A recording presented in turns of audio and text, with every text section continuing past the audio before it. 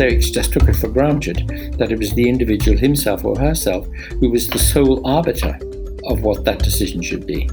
And that, I think, is the point of principle that underlies the idea that nobody has the right to stop somebody from taking their life if they want to.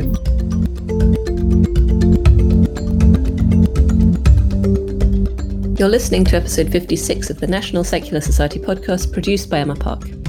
In the House of Lords, a private member's bill to legalise assisted dying to some extent was introduced on the 26th of May this year and is likely to have its second reading in the present session of Parliament. Much of the opposition to the legalisation of assisted dying is due to religious groups. The NSS is keen to ensure, however, that decisions about assisted dying are made on the basis of medical ethics and the principle of patient autonomy. This podcast will explore different views on how and why the law on assisted dying might be reformed and the opposition which such reform has faced. I will be joined by two guests with particular insight into this topic. My first guest, Molly Meacher, Baroness Meacher, is a crossbencher in the House of Lords, President of the Haemophilia Society and co-chair of the All-Party Parliamentary Group for Drug Policy Reform. It was Molly who introduced the assisted dying bill into the Lords. She is chair for the campaign group Dignity in Dying, which supports assisted dying for terminally ill, mentally competent adults with 6 months or fewer to live. This time restriction forms a crucial part of her bill. My second guest is Professor Anthony Grayling, or AC Grayling as he's usually known. Anthony Grayling is a philosopher, the Master of the New College of the Humanities, and a former Professor of Philosophy at Birkbeck College, University of London. He is a patron of Dignity in Dying, as well as of another campaign group, My Death, My Decision. My Death, My Decision wants to extend the right to assisted dying to those who are, to quote their website, either terminally ill, suffering from a severe and incurable condition, or suffering from a severe degenerative condition. Anthony himself, as an independent-minded philosopher, has argued that the right to assisted dying should potentially be extended far beyond the 6-month limit advocated by Dignity.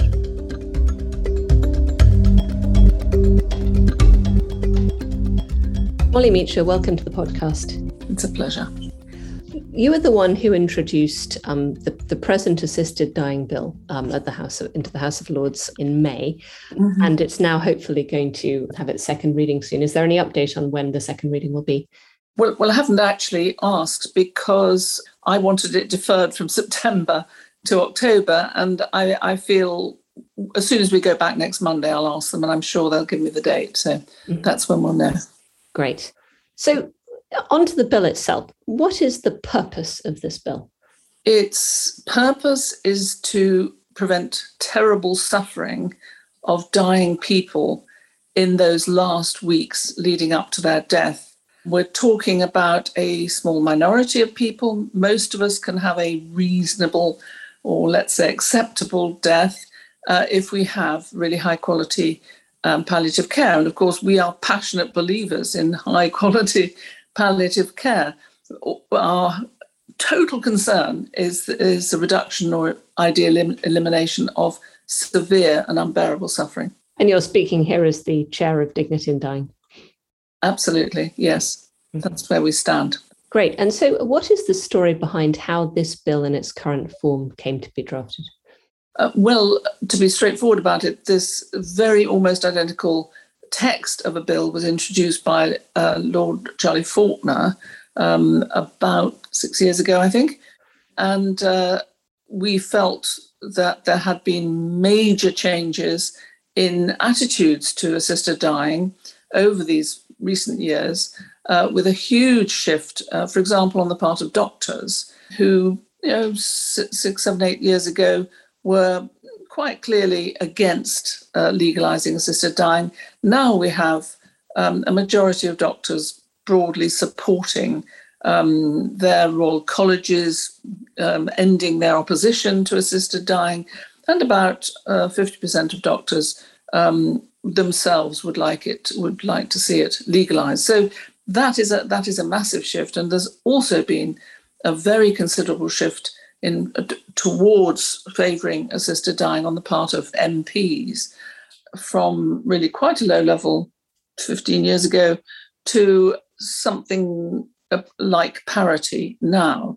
So it seemed the right time to raise this issue again in Parliament. And therefore, I put in for a private member's bill, and it was drawn number 7. And therefore, here we are. This is a private member's bill, and I should be introducing it hopefully in October. Why do you think there's been such a big shift in recent years, in very recent years, in fact? Well, there are probably several reasons. I personally think that the campaign by Dignity in Dying, the organisation that I happen to chair, and I don't take any credit for myself, but I do think Sarah Wootton, the director of Dignity in Dying, and her team are outstanding. And we've had just one horrible case of people suffering before they die after another.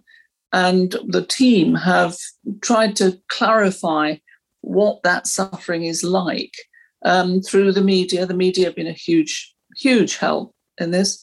We had someone called Noel Conway, who suffered with motor neuron disease, and he took his case to the High Court, supported by Dignity in Dying, asking for the right to an assisted death on the basis that denying him that right was a breach of his human rights.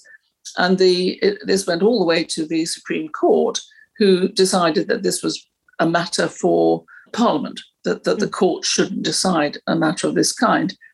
I would question that, actually. In Canada, it was the courts that decided that this was a human right and asked the Parliament to put through the law, which they did. In fact, it's a rather broader law than we want, but the basic principle was that the courts did drive it, in fact. Why do you think the percentage of doctors in favour is lower than that of the general population? Are they worried about being sued? It is interesting, isn't it? I think they're probably a little bit paternalistic, a lot of them, particularly people in palliative care. They want to take the decisions for their dying people. And the idea that you hand that decision to the patient and it's the patient who decides, is my suffering unbearable? Do I want an assisted death? That transfer of power from the doctor to the patient, that transfer has gone a long way, actually, in medicine over the past 20 years, I would say. But this is very much a sort of total transfer of power, if you like. The patient really does decide for themselves if they want this medication to end their lives. It's quite radical for doctors, probably. Right. So this bill is really about patient autonomy then? Absolutely about patient autonomy. That patient autonomy and reducing or eliminating unbearable suffering. It's a bill of compassion, in my view. That's what it's about.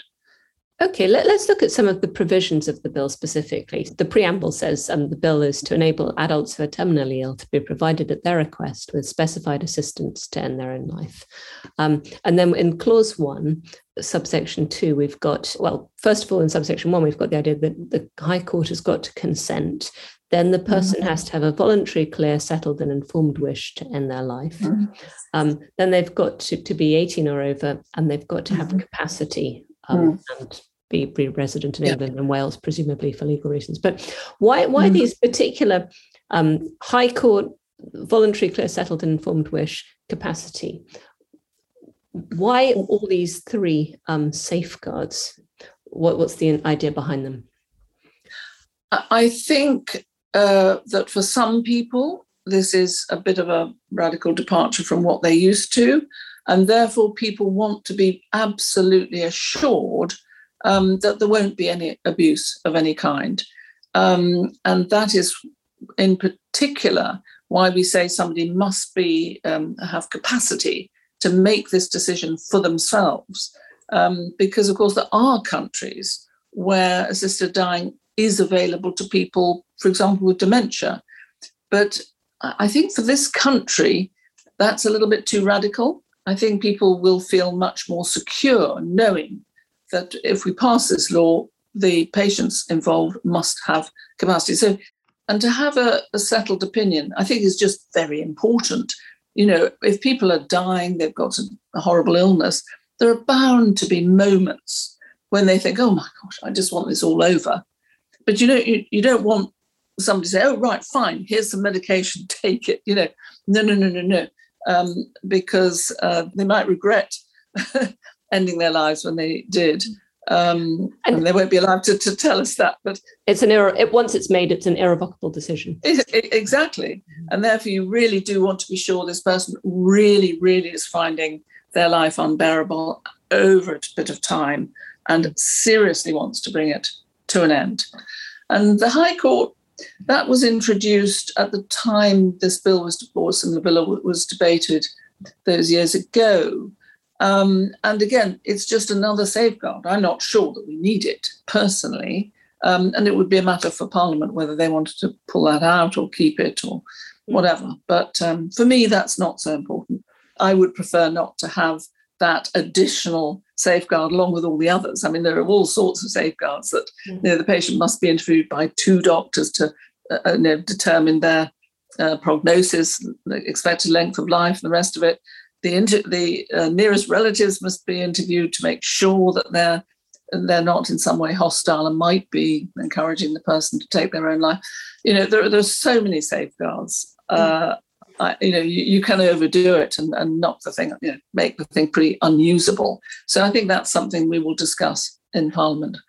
The issue of capacity, presumably that's a concept which has been developed in case law in other areas.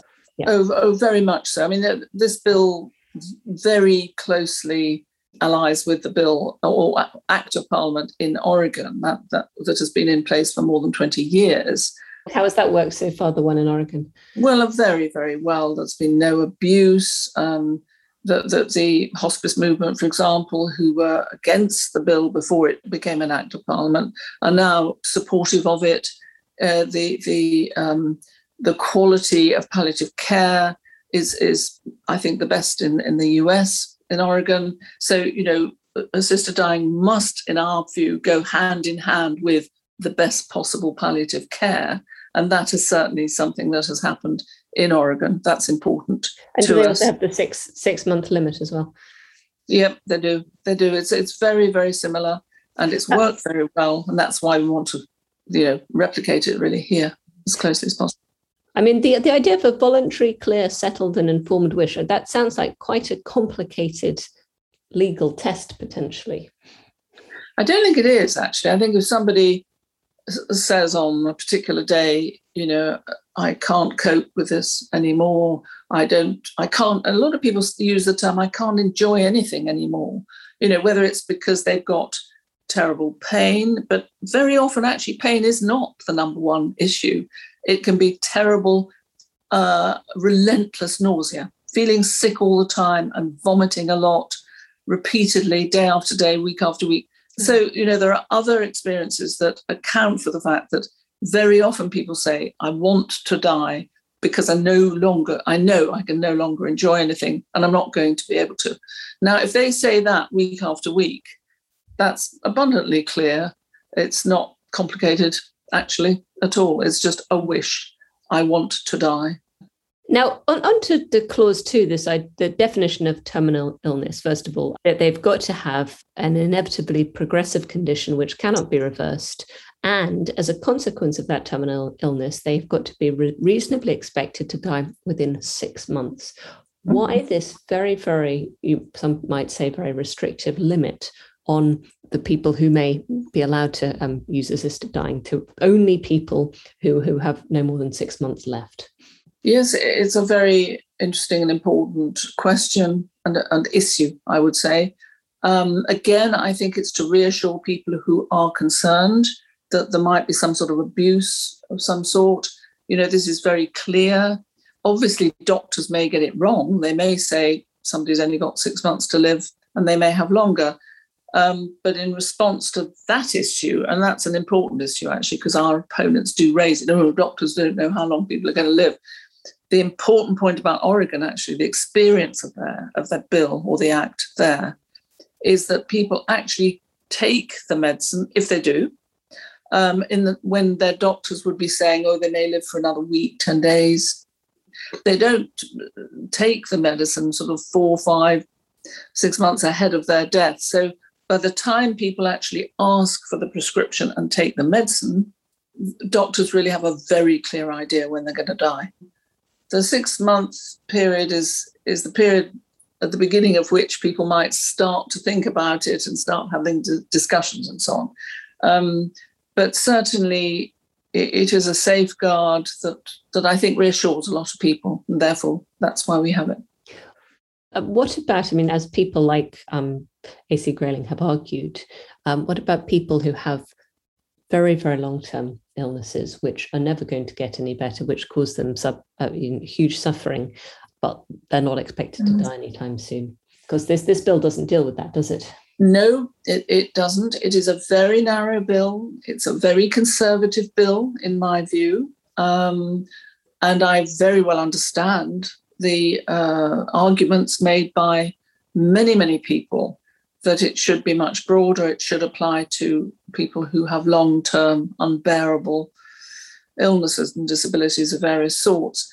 But, the disability lobby, some of the people who take on the role of speaking on behalf of disabled people, even though the great majority of disabled people support this bill, but they do have a few vocal people who are against even this bill, and they would be passionately against anything broader, where they themselves, these severely disabled people, we have 2 or 3 couple in the Lords who are against this bill, severely disabled, that, they would say, well, that applies to me. You're telling me my life isn't worth living. So it's a very, very difficult issue for severely disabled people if one thinks in terms of a much broader bill. So we keep it very narrow, because then the disabled people simply don't have to worry that we're somehow saying their lives are not worth living. We're not talking about them at all. We're talking about dying people. So it is very, very important in terms of getting this through Parliament. It will not, it shouldn't affect or upset anybody, and it will reduce suffering and eliminate suffering, obviously, at the end of the day, for a small number of people whose suffering is intolerable, unbearable. What do you think is likely to be your biggest hurdle in getting your bill passed? Well, as a private member's bill, the biggest issue is actually time, because, of course, private members' bills are debated on a Friday, and there aren't unlimited Fridays. So what we need really is for the government to say, we accept that this bill should pass, and adopt it, and then have it debated, during other parts of the week, Monday to Thursday, not just Friday. And, that's a matter for the government, and we'll see whether we can make progress on that. In terms of opposition, active opposition, who are your greatest opponents to this bill? There are 1 or 2 medics who oppose it in the House of Lords. There are 1 or 2 disabled people who oppose it in the Lords. Are your biggest opponents then really, at the end of the day, the religious lobbies? I was going to say I missed out the bishops. The Archbishop I had a conversation with, and I said, but surely, Archbishop, this is about the autonomy of the patient. And he just said, well, I don't know that I believe in autonomy. So I thought, oh, well, end of conversation. Finally, what can listeners do, or what can members of the public do if they want to show their support for this bill and help to ensure that it gets the time it needs? Please, please, please, everybody, write to your MPs. That's the most important thing anybody can do. I think the Lords, probably we've got a majority to support this bill. But if anybody knows a peer in that area, do write to a peer and say how very, very important it is for this bill to pass. So direct communication with parliamentarians would be just wonderful if anybody has the energy to do that. Molly Meacher, thank you very much. Great pleasure, thank you.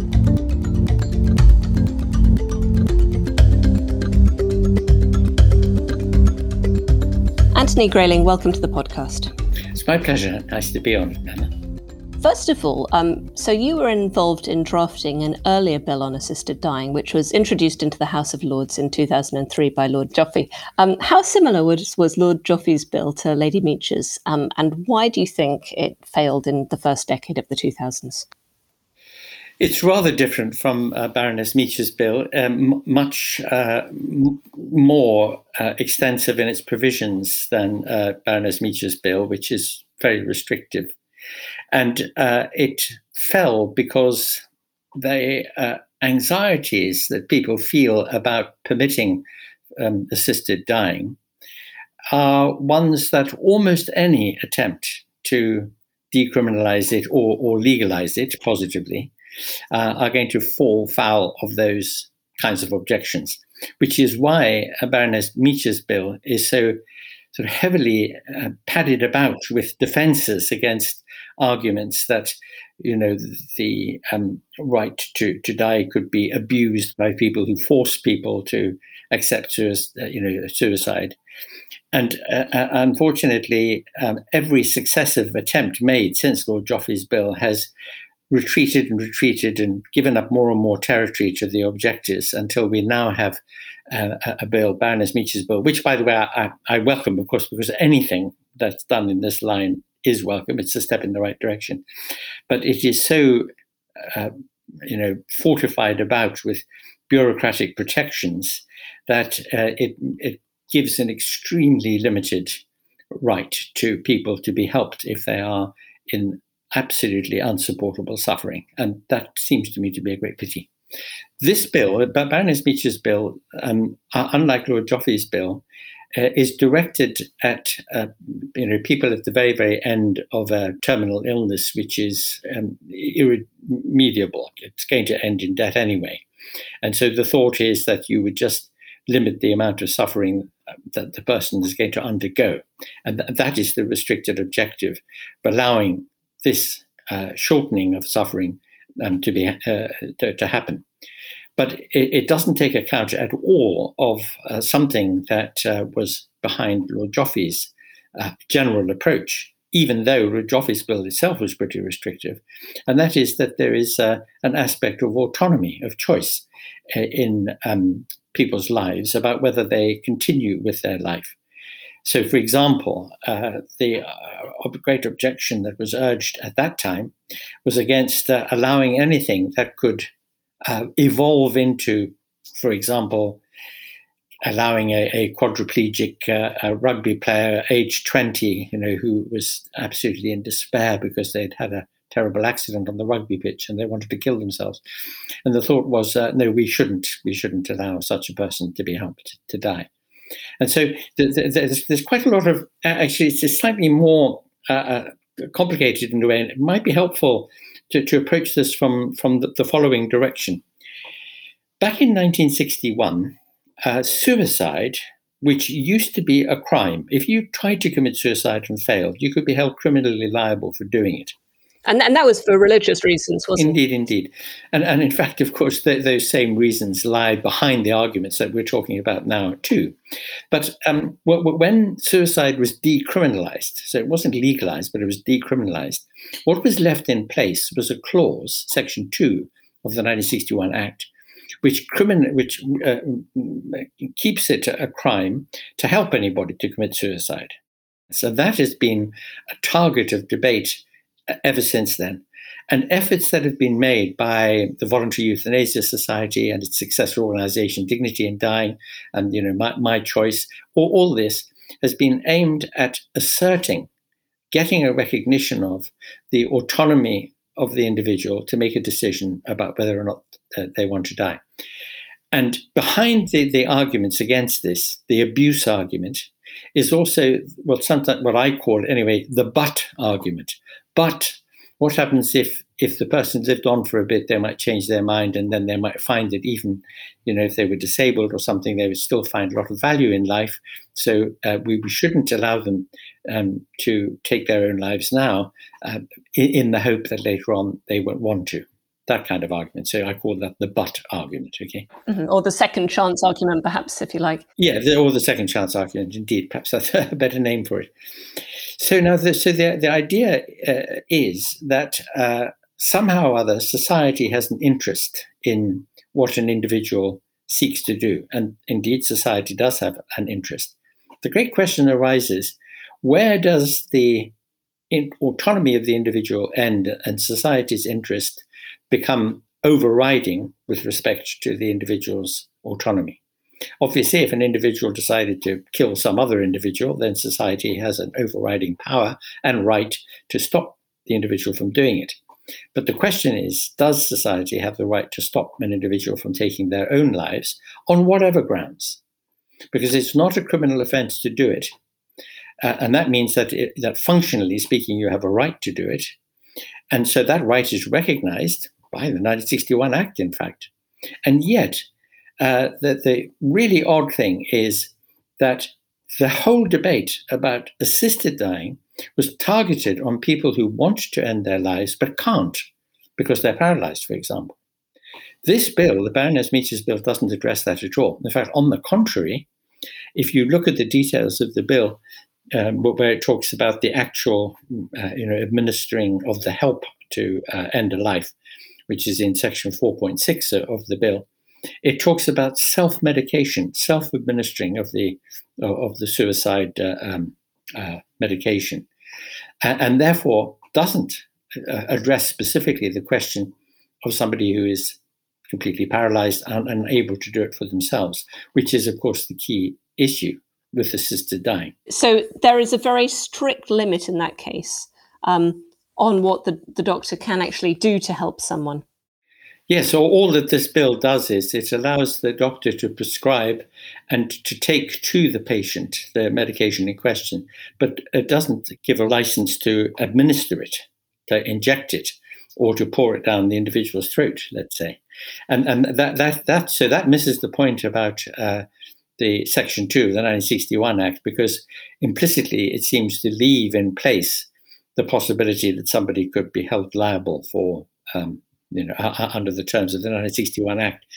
And even more worryingly, several sections in the Meacher bill, and I can cite them, but the whole of Section 8 has this effect, so it was 3.8, 4.9, gives so much discretion to the Secretary of State of the day about the interpretation of the Act and about what at that time can be regarded as the applicable code of conduct for the doctors in the case and for the patients in the case and so on, that it leaves wide open the possibility that the effect of the Act could be negated, because the Secretary of State might decide, and has discretionary power to do this, to place further limits on how this can proceed and on what the High Court must decide. But none of this addresses the great question of principle, which is the autonomy. So now we have a very odd situation. After the 1961 Act, it became no longer a criminal act to attempt or to commit suicide. Fine. So this means that you can commit suicide, okay? Now we have the medical means to make ending life easy and quick and painless. But at the moment, the situation is you can commit suicide, but nobody's going to help you to do it. So there's always the risk of a botched suicide. And you could end up in a worse situation than you were in before you attempted suicide if you botch it. And if you are disabled and you cannot administer a means of suicide, then you can't get help at all. That's the current situation of the law. You either botch it or you don't get any help at all. In fact, the most vulnerable people, the people most in need, are those who are most distressed by being unable to exercise any kind of autonomy. And they're the ones who are precisely denied at the moment. And, this bill, Baroness Meacher's bill, given the problem with the clause that I've mentioned about self-administering the medication, doesn't address that. What happens with this bill of Baroness Meacher's is that on the one hand, it introduces, in order to try to block all the objections that are going to come from the NAY lobby, the religious lobby, it introduces a very, very heavy bureaucratic apparatus, the High Court and 2 doctors and 14 days and settled intention and what have you. And of course, the settled intention and the time gap are good. And an independent eye on this from an independent doctor is good. All that kind of thing is good. Seems to me that getting permission from the High Court makes this far too cumbersome, expensive, and time-consuming, especially given that it's meant to be a 6-month window, and with the High Court and then with the 14 days and et cetera, it so closes that window as to make it kind of pointless. So in all those ways, that the bill is a very rickety edifice. And I understand why it is, because it's trying to block all the objections. But the objections, should be countered firmly by insisting on the autonomy of the individual. Let's pause there and actually consider these. So as a philosopher, maybe you could start off by playing devil's advocate for a minute. What are the main arguments against assisted dying that are being advocated at the moment by the religious lobby and others? That people could be persuaded by their relatives to end their lives, that medical professionals could want to free up beds in overcrowded wards, that people would be put under pressure to choose assisted dying because it suits somebody else. So that's the abuse argument. Then there is also the but argument, or the second chance argument, that if only that we could help them properly. We've got lovely hospice care, we've got medical miracles, we've got new treatments. If only people would wait, then maybe they could have a second chance of life, or suffering would be alleviated in some other way. So there's that argument. And then lying right in the background of all these arguments is, no individual owns his or her own life. It's given by God. You have no right to take it away. You've got to put up with the condition. The sort of sanctity of life argument, I think, as you put it. Yeah. So those are the arguments against it. Are they primarily being advocated by religious people at this stage? I would suspect that most of the people who are looking for arguments against assisted dying have a religious motivation, but not necessarily, not all, because the second chance argument and the abuse argument could be offered by anybody who was genuinely worried about those things. And what it bangs up against, of course, is something that you and I would appreciate particularly from the Stoic tradition.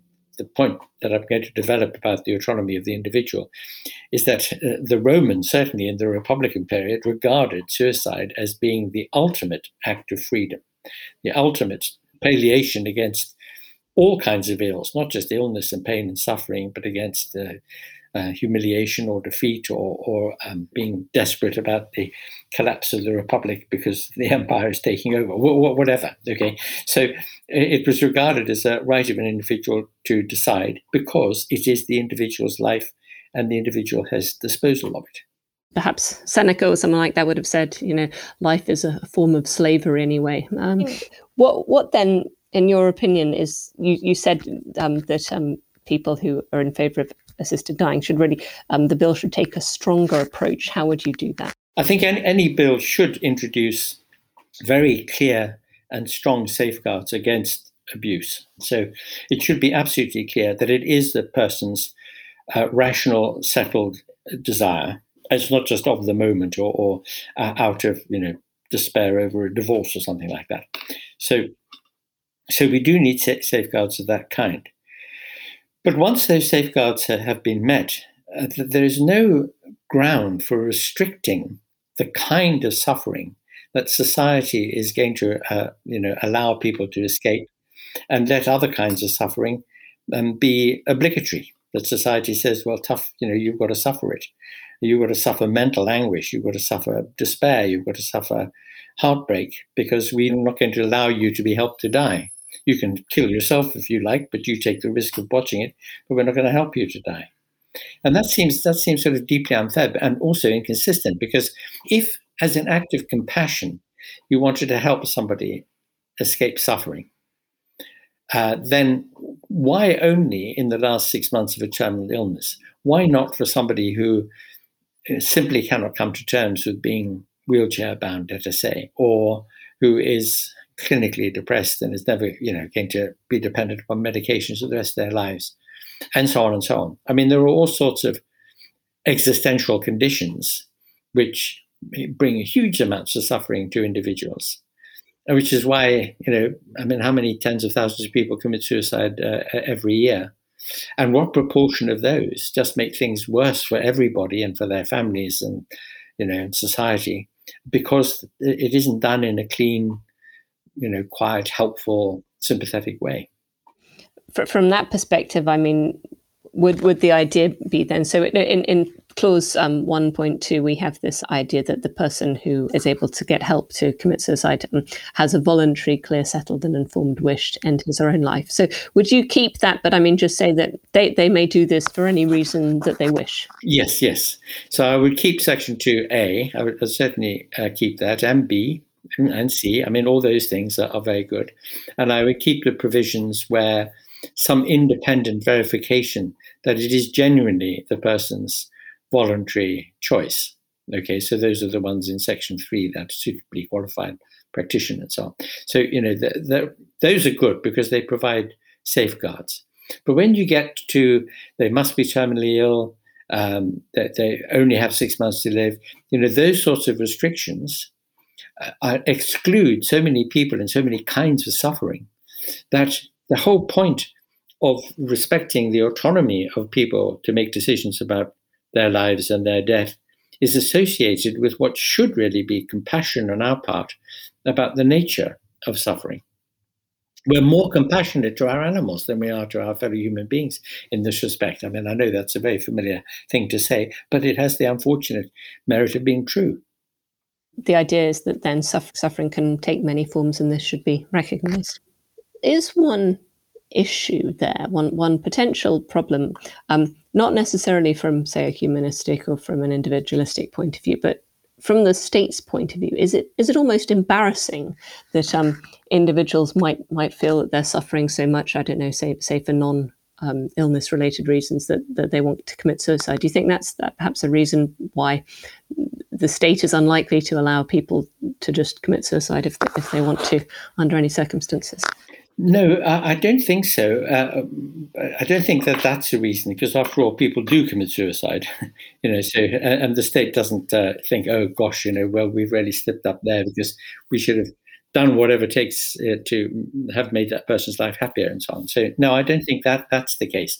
Although there's an interesting sort of sidebar issue to what you've just said there, which is this: if you think about social policy on assisted dying, sex work, and drugs. So if you think of those 3 areas of debate in society, we find that repeatedly, despite the fact that majorities of people are in favor of liberalizing the drug laws and in favor of assisted dying, that politicians are incredibly afraid. It's a sort of tabloid allergy anxiety about being seen to be too liberal on those issues. Somehow our political culture just doesn't allow us to do the sensible thing like our European partners do. If you think about how they deal with those sorts of social issues, they have a much more pragmatic and open-minded approach to them. There's something in our political culture which militates against that, and it spills over into this debate about assisted dying because everybody's too nervous to be pilloried by the Daily Mail on the grounds of wanting to be liberal towards people who have a desire to die. Is there a parallel at all between the attitude towards assisted dying and perhaps slightly earlier attitudes towards abortion? Which is not legal in some Western countries, and which was perhaps carried a lot of stigma until fairly recently. Yes, I think that's a very good point, and of course we'll have the very similar root again, religious objections to abortion. People make the point, again, it's an often made, it's a knee-jerk kind of point about the United States, where people who are very much against abortion are in favor of executing criminals and people having guns, so the kind of contradictions that exist in those respects in attitudes towards the value of life.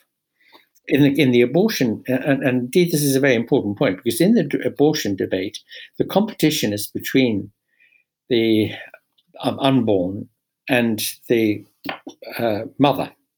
And so when questions of quality of life, if you think, for example, of a young woman who has plans and projects and she's in the middle of her studies or the early part of her career, or other children already, or whatever it might be, ongoing commitments of a variety of kinds, and then something happens which would be hugely disruptive of that and wasn't chosen by her, and so she decides to put off having children or not to have this child or something. There's a direct conflict of interest between the unborn and the living adult. And it's a difficult choice, but when you weight the matter, you should surely weight it in favor of the. Surely is always the weak point in any argument, isn't it? But there is a case for weighting it in favor of the adult human being with current commitments and so on. Okay. Now, by the same token, the same kind of logic applies to the case of a person who wants to die. Whose life is it which is crucially at stake for the person who has to make the decision, either a decision about abortion or a decision to die? Whose life is crucially at stake? What is the perspective from the inner point of view of that individual, which is determining about the course of action that should follow? Well, we mentioned the Stoics. The Stoics just took it for granted that it was the individual himself or herself who was the sole arbiter of what that decision should be. And that I think is the point of principle that underlies the idea that nobody has a right to stop somebody from taking their life if they want to. So we've acknowledged that in the 1961 Act. But now we still play dog in the manger for people who want to be able to do it safely and securely in a way that can't be botched, or for people who can't do it for themselves. And we're still not allowing them to do it. So it's a very, inconsistent and paradoxical situation. Is there sort of, again, a fear of being perhaps inhumane by allowing people to be assisted to kill themselves, but is that leading then to a greater inhumanity of not allowing people who have made the decision to do it? Yes, I think that's right. It does lead to a greater inhumanity. People tend to think, don't they, that there's life and there's death, and there's the right thing to do, and then there's the wrong thing to do. And moral dilemmas are typically present whenever there are two rights in competition with one another, when there are equally, strong arguments or compelling reasons on both sides, and you are forced to make some kind of decision. There's a big argument for encouraging somebody to take whatever help they can to live on. I mean, the vast majority of people don't want to die; they want to live on, and there's no reason why you shouldn't, in the face of somebody who wants to commit suicide, try to dissuade them from it on the grounds that it would hurt people who care about them, or that there might be an opportunity for, a cure in future or something like that. But trying to persuade somebody and making it illegal are two different things. And that's what's at stake here. I mean, I guess perhaps the contrary position might be that with other decisions, people perhaps should have more autonomy because their decisions are less final. Whereas this decision, you might feel very strongly that you wanted to commit suicide at one point, but then perhaps a year later you might change your mind. But if you'd done it already, then it would be too late in a way that no other decision is so irrevocable. Is that perhaps a reason? Well, this is certainly the most emphatically and invariably irrevocable. But there are lots of other kinds of irrevocable decisions that people make all the time. And very, very often, the problem in hospitals, the problem with people who are ill, is that it's their families who don't want them to die and who keep them alive and who persuade doctors to keep them alive and to prolong life and to prolong suffering. And we could change the culture on this by getting people to be more rational and more perceptive about suffering and about death and about the place of death in life, about the fact that dying is an act of living, which can be incredibly unpleasant for people who are experiencing it. And also the sorts of distress that are associated with certain kinds of conditions, either terminal or long-standing. Being doubly incontinent, having to be cleaned up by other people all the time and so on, the humiliation of it and the awful, plight that people are in when that's the case. All these things need to be understood on the grounds of compassion and on the grounds of the individual's right to say whether or not they're prepared to put up with it. You see, most people, I think, when you ask people in this country and you do polling, and we see 80% and more of people think that it should be a legal entitlement to ask for help to die. Not because they want to die, not because they're going to ask for help to die, but because they think, if I were in a really horrendous situation, I would like to know that I could be, eased out of it. That people want it as a kind of backstop. And that's the real importance of it. It's an assurance. Anthony, one final question. Now, we've talked about precedents for sort of making suicide acceptable in certain circumstances that go right back to classical antiquity. But what about specifically in our own time in 2021 in the UK? Now, we've gone through a pandemic and we're still going through one. Is it time for us as a society to rethink our attitude towards death altogether? Yes, I think so. I think we do need to have a proper conversation and a proper reevaluation and self-education about death, because it has become a kind of reflex, a sort of trope in all advanced Western democracies to act and almost believe as if death doesn't exist and it can be postponed. And everything to do with it, like aging and illness, can be treated and even cured. A cure for aging. Think of that. In the same way as we hope to be able to conquer cardiovascular disease and cancers and so forth. To postpone death, to hide it away. When you think of the Victorian experience of death, or indeed the experience of death in any society in any period of history other than our own, it was right there. It's in the bedroom in your house. Happened often. Children died all the time. Infant mortality was very high. You witnessed your parents and your grandparents dying in your own home. Now, it's all kind of sequestered away and it's all sanitized and it's all dusted under the carpet. And as a result, we don't face up to it in our own lives either. Anthony Grayling, thank you very much. That's a pleasure.